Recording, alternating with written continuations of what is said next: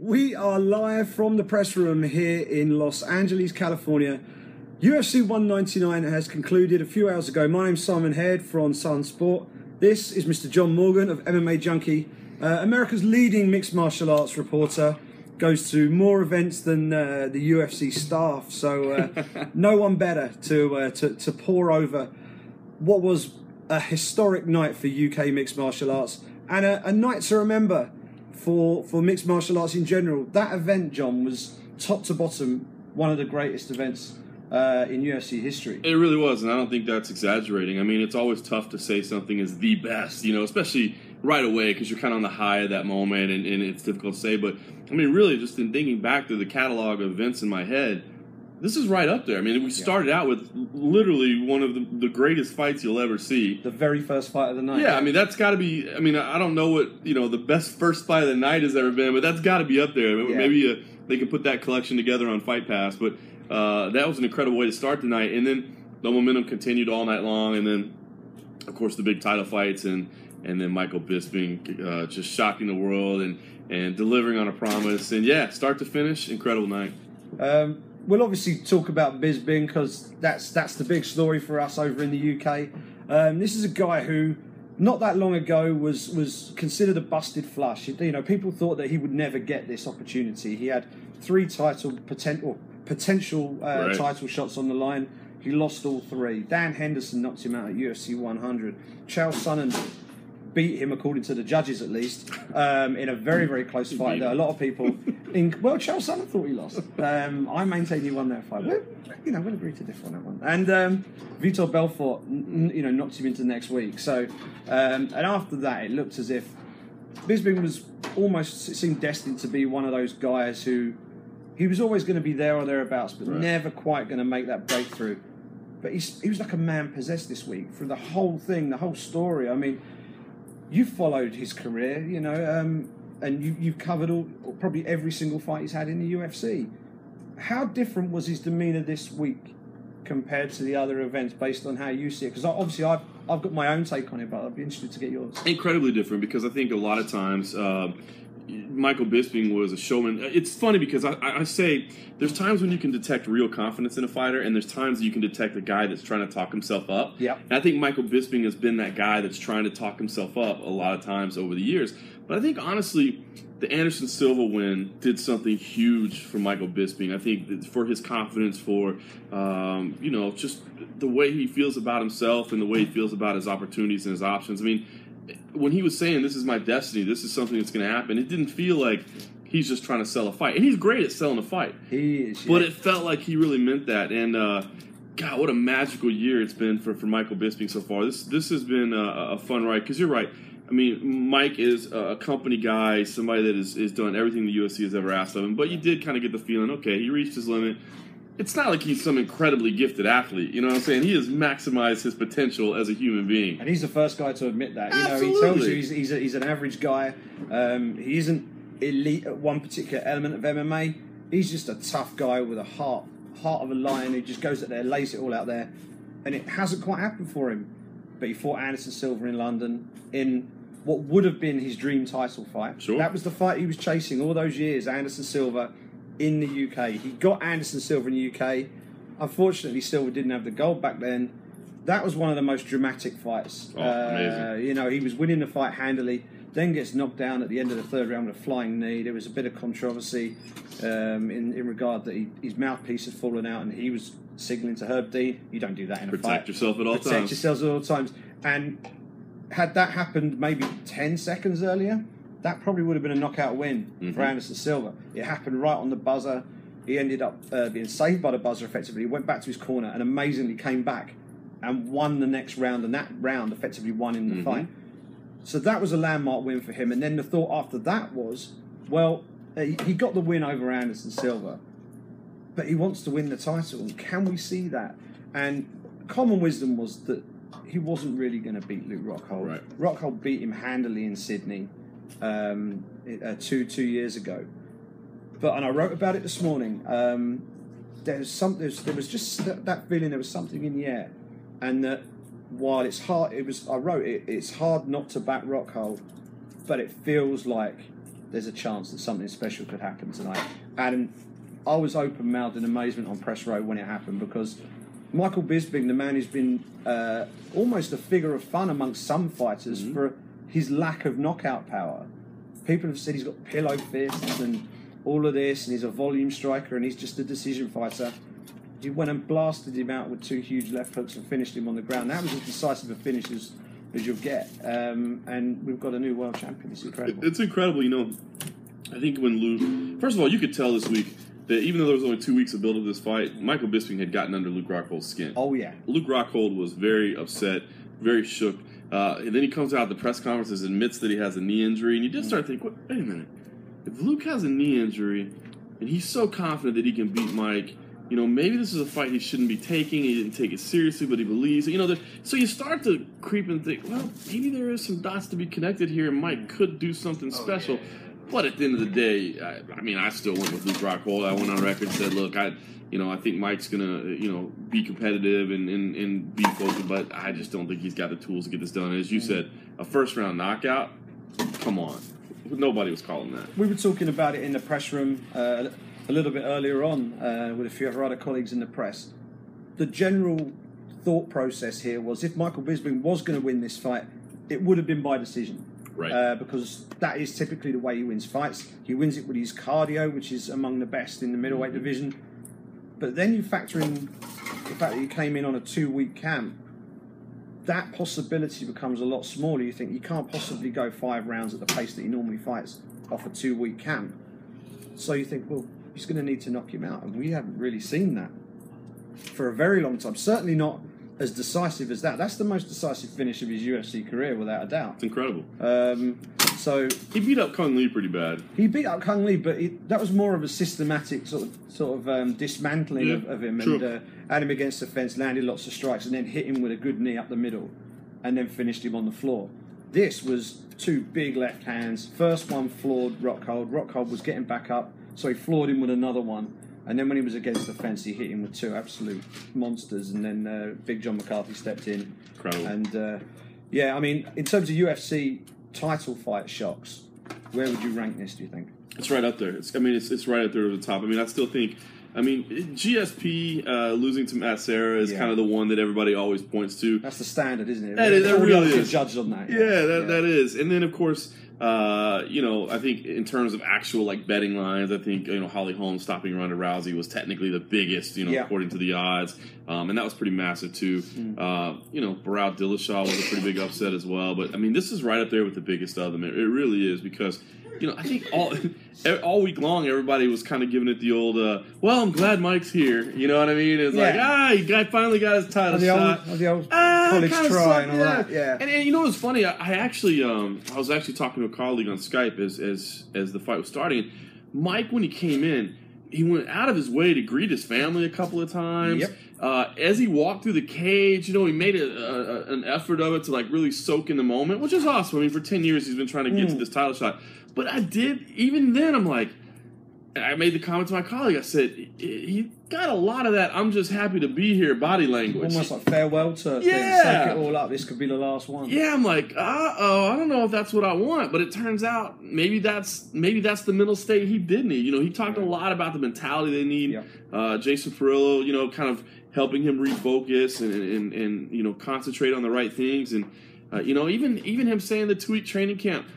It's funny because when he said the 2-week training camp, leading into this fight was maybe better for him because he has a tendency to overtrain, and this way he wasn't overtrained. And I remember listening to him say that, and he presents it so convincingly. You're like, no, maybe that is good. And then you go, no, it's not good to go into a title fight with Luke Rockhold on 2 weeks' notice. No, he can sell snow to Eskimos. He can, but maybe it is. Maybe that is exactly what he needs. Maybe from now on, he just needs to not start training until he's 2 weeks out. But this was special. This was.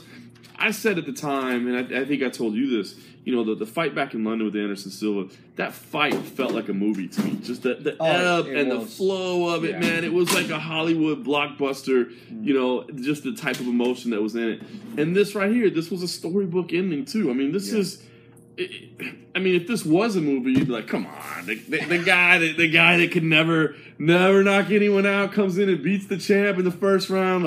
Yeah, thanks for selling me that load of crap, dude. Gonna be something. Yeah. I mean, just incredible.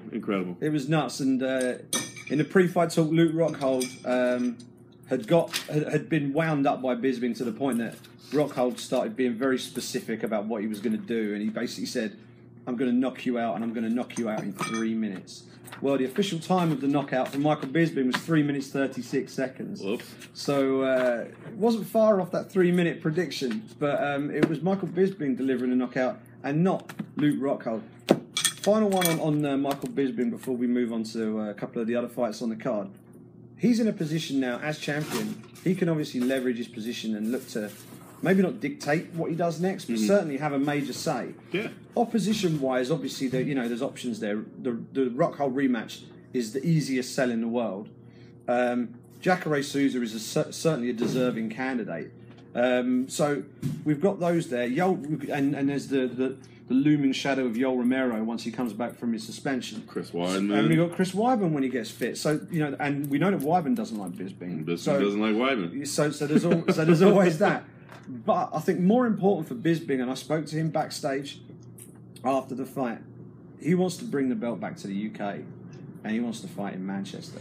I mean, if you were the UFC, what would you do with Michael Bisping next? Who would you pitch him in with, and where would you stage it? Well, if I'm the UFC, probably what I would do is I would give him that fight in England, and I'd do it against Jacare. I think Jacare is a legitimate #1 contender, but he's not the greatest sell in the world. Right. You know what I mean? In the United States, in a pay-per-view, Bisping versus Jacare, hardcore fight fans would be like, oh, wow, this could be Jacare's chance, but I just don't see that one being a big seller for the casual fan and being like, I want that. So, if you want to combat that, take it to England, where obviously Mike's going to be a huge draw. So, if I was the UFC, I would say that you could take Mike as the big draw, put him against the lesser draw in Jacare, and that would still leave you available to maybe do, say, Weidman and Rockhold in New York as a #1 contender fight, because I'm sure Weidman still wants to fight in New York, and I think it sounds like he'll be healthy around that time. Put the fight together that was supposed to be, make it for a #1 contender fight maybe,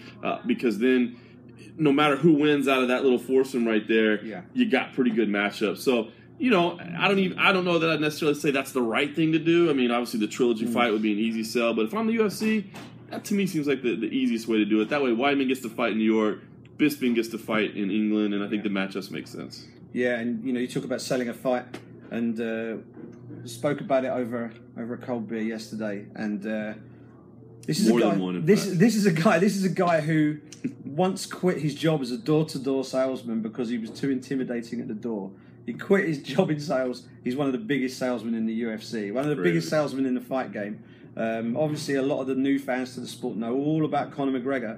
Bisping was doing a very similar job at a slightly less, with slightly less press, or a lot less press. He was the guy who did the hard yards. He's the guy who broke the barriers down in order to get people tuned into the sport. Tom Breeze, I spoke to him in Media Day, and he said that if it wasn't for Bisping getting on the Ultimate Fighter and doing what he did and switching people onto the sport, he probably wouldn't have found MMA as early as he did. And he's a 24-year-old fighter in the UFC.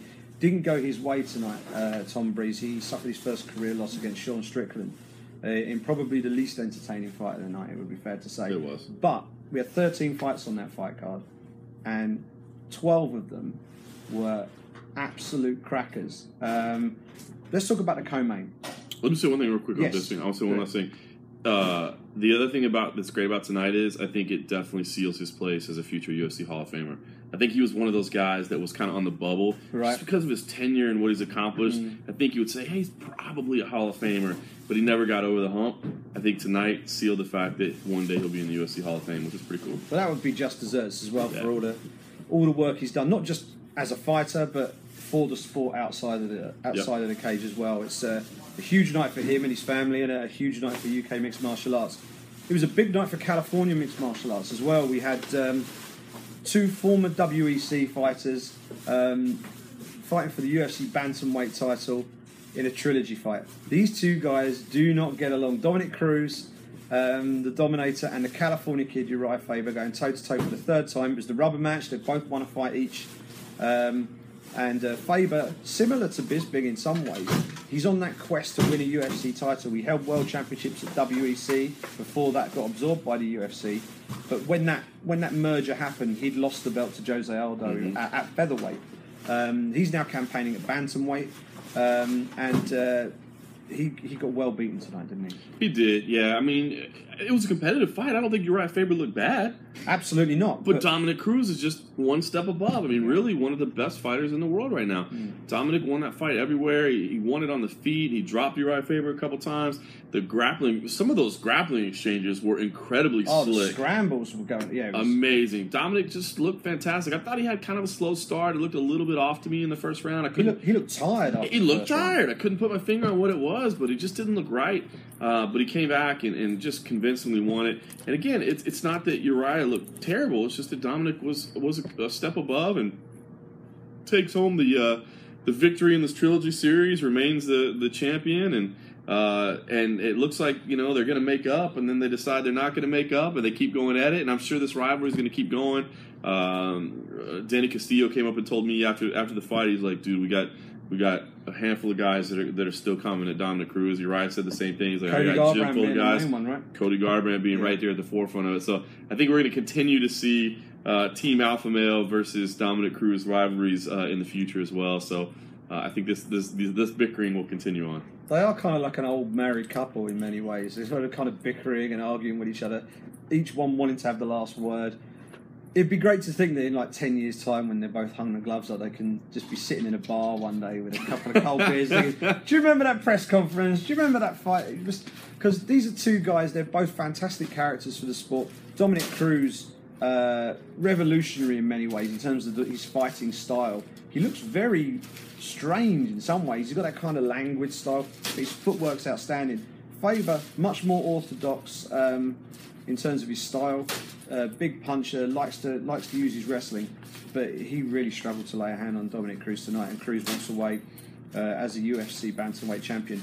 And that's a guy who's had a bit of a journey. He was out of the sport for a long time. He had a cruciate knee ligament injury, had the operation to repair it. The body then rejected the cadaver ligament that they put in, so that put him out again, and came back, and it was a long time out. The sport can evolve when you're out for that long, It did, and yet Dominic Cruz has now become like the patron saint of the injured or whatever. Like everybody looks to him as like, he really this guy did it, well, we can do it too. I mean, everybody you talk to is like, Dominic Cruz did it, I can do it. No, I don't believe in cage rest. I can come back from injuries. Yeah, he's ruined that excuse for everyone, hasn't he? He's really, like, everyone can say, yeah, I needed to blow off the cobwebs.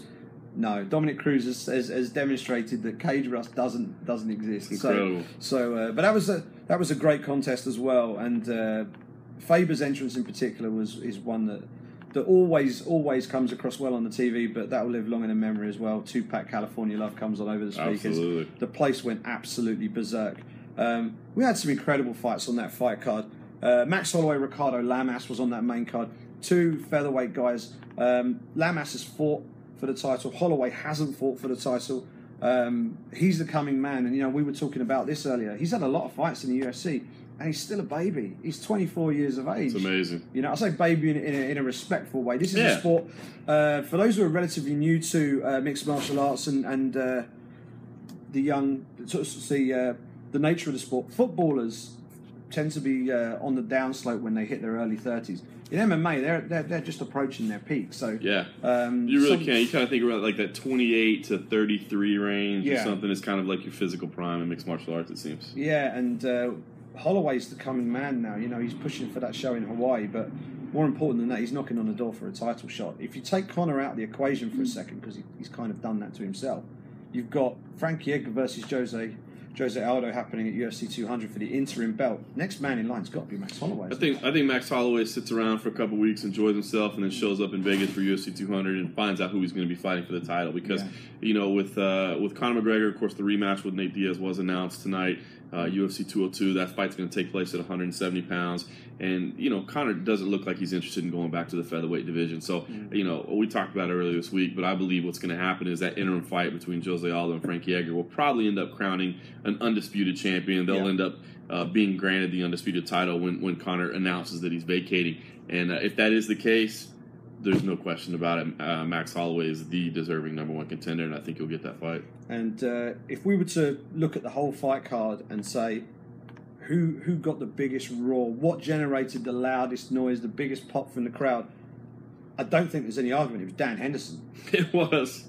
That was just an absolute crazy, wild brawl with Hector Lombard. Two guys who have fight-ending punch power. And Dan Henderson, how old is Dan Henderson now?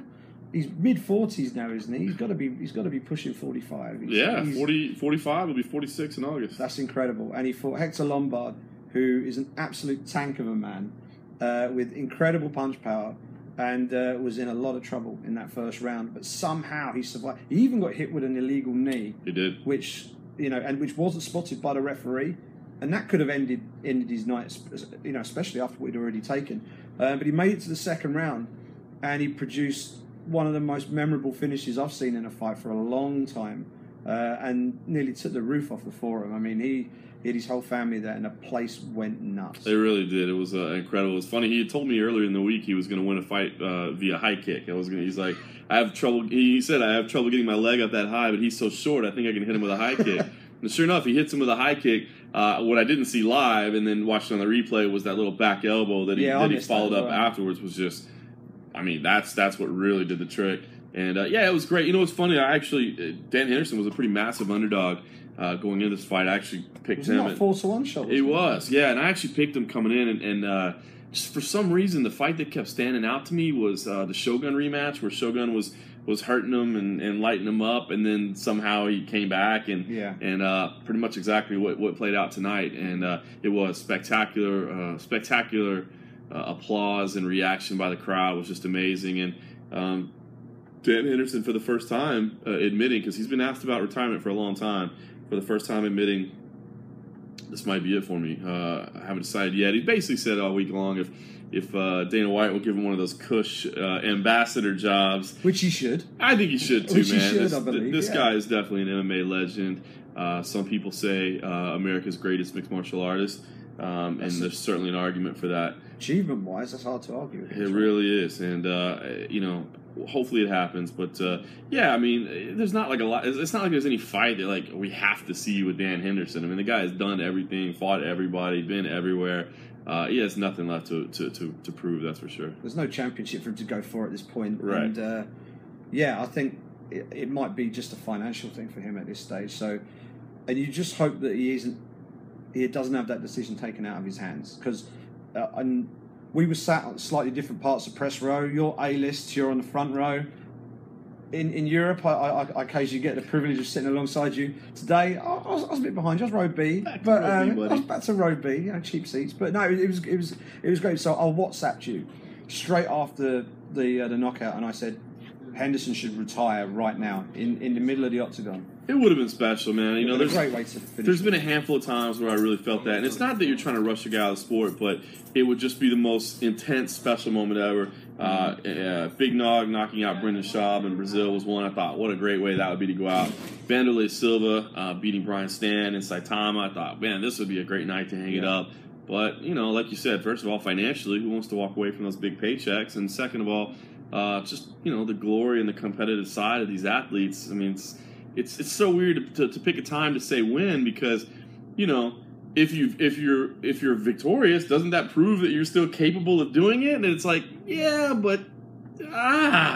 so it's a tough call to make sometimes. It really is. And this is a guy, I wrote a story about him quite a while back before he was due to fight Tim Boetsch, and I was concerned at that point because we'd seen him on the wrong end of some big KOs at that point, and Tim Boetsch was a big, strong guy who can bang, and I was concerned that this might be one too much for him, and I said that he needs to be hanging him up. He goes and knocks Tim Boetsch out in 26 seconds and makes me look like a complete idiot. And he's carried on since, and he's won a couple, lost a couple, but the thing is, when you've got that, when you've got that H-bomb, his overhand right, then there's always a chance. But the ironic thing was he won that fight without it. Head kick, reverse elbow, and the exclamation point was very reminiscent of his forearm smash on Michael Bisping. He pretty much repeated the feat again on Hector Lombard. Incredible scenes, amazing win.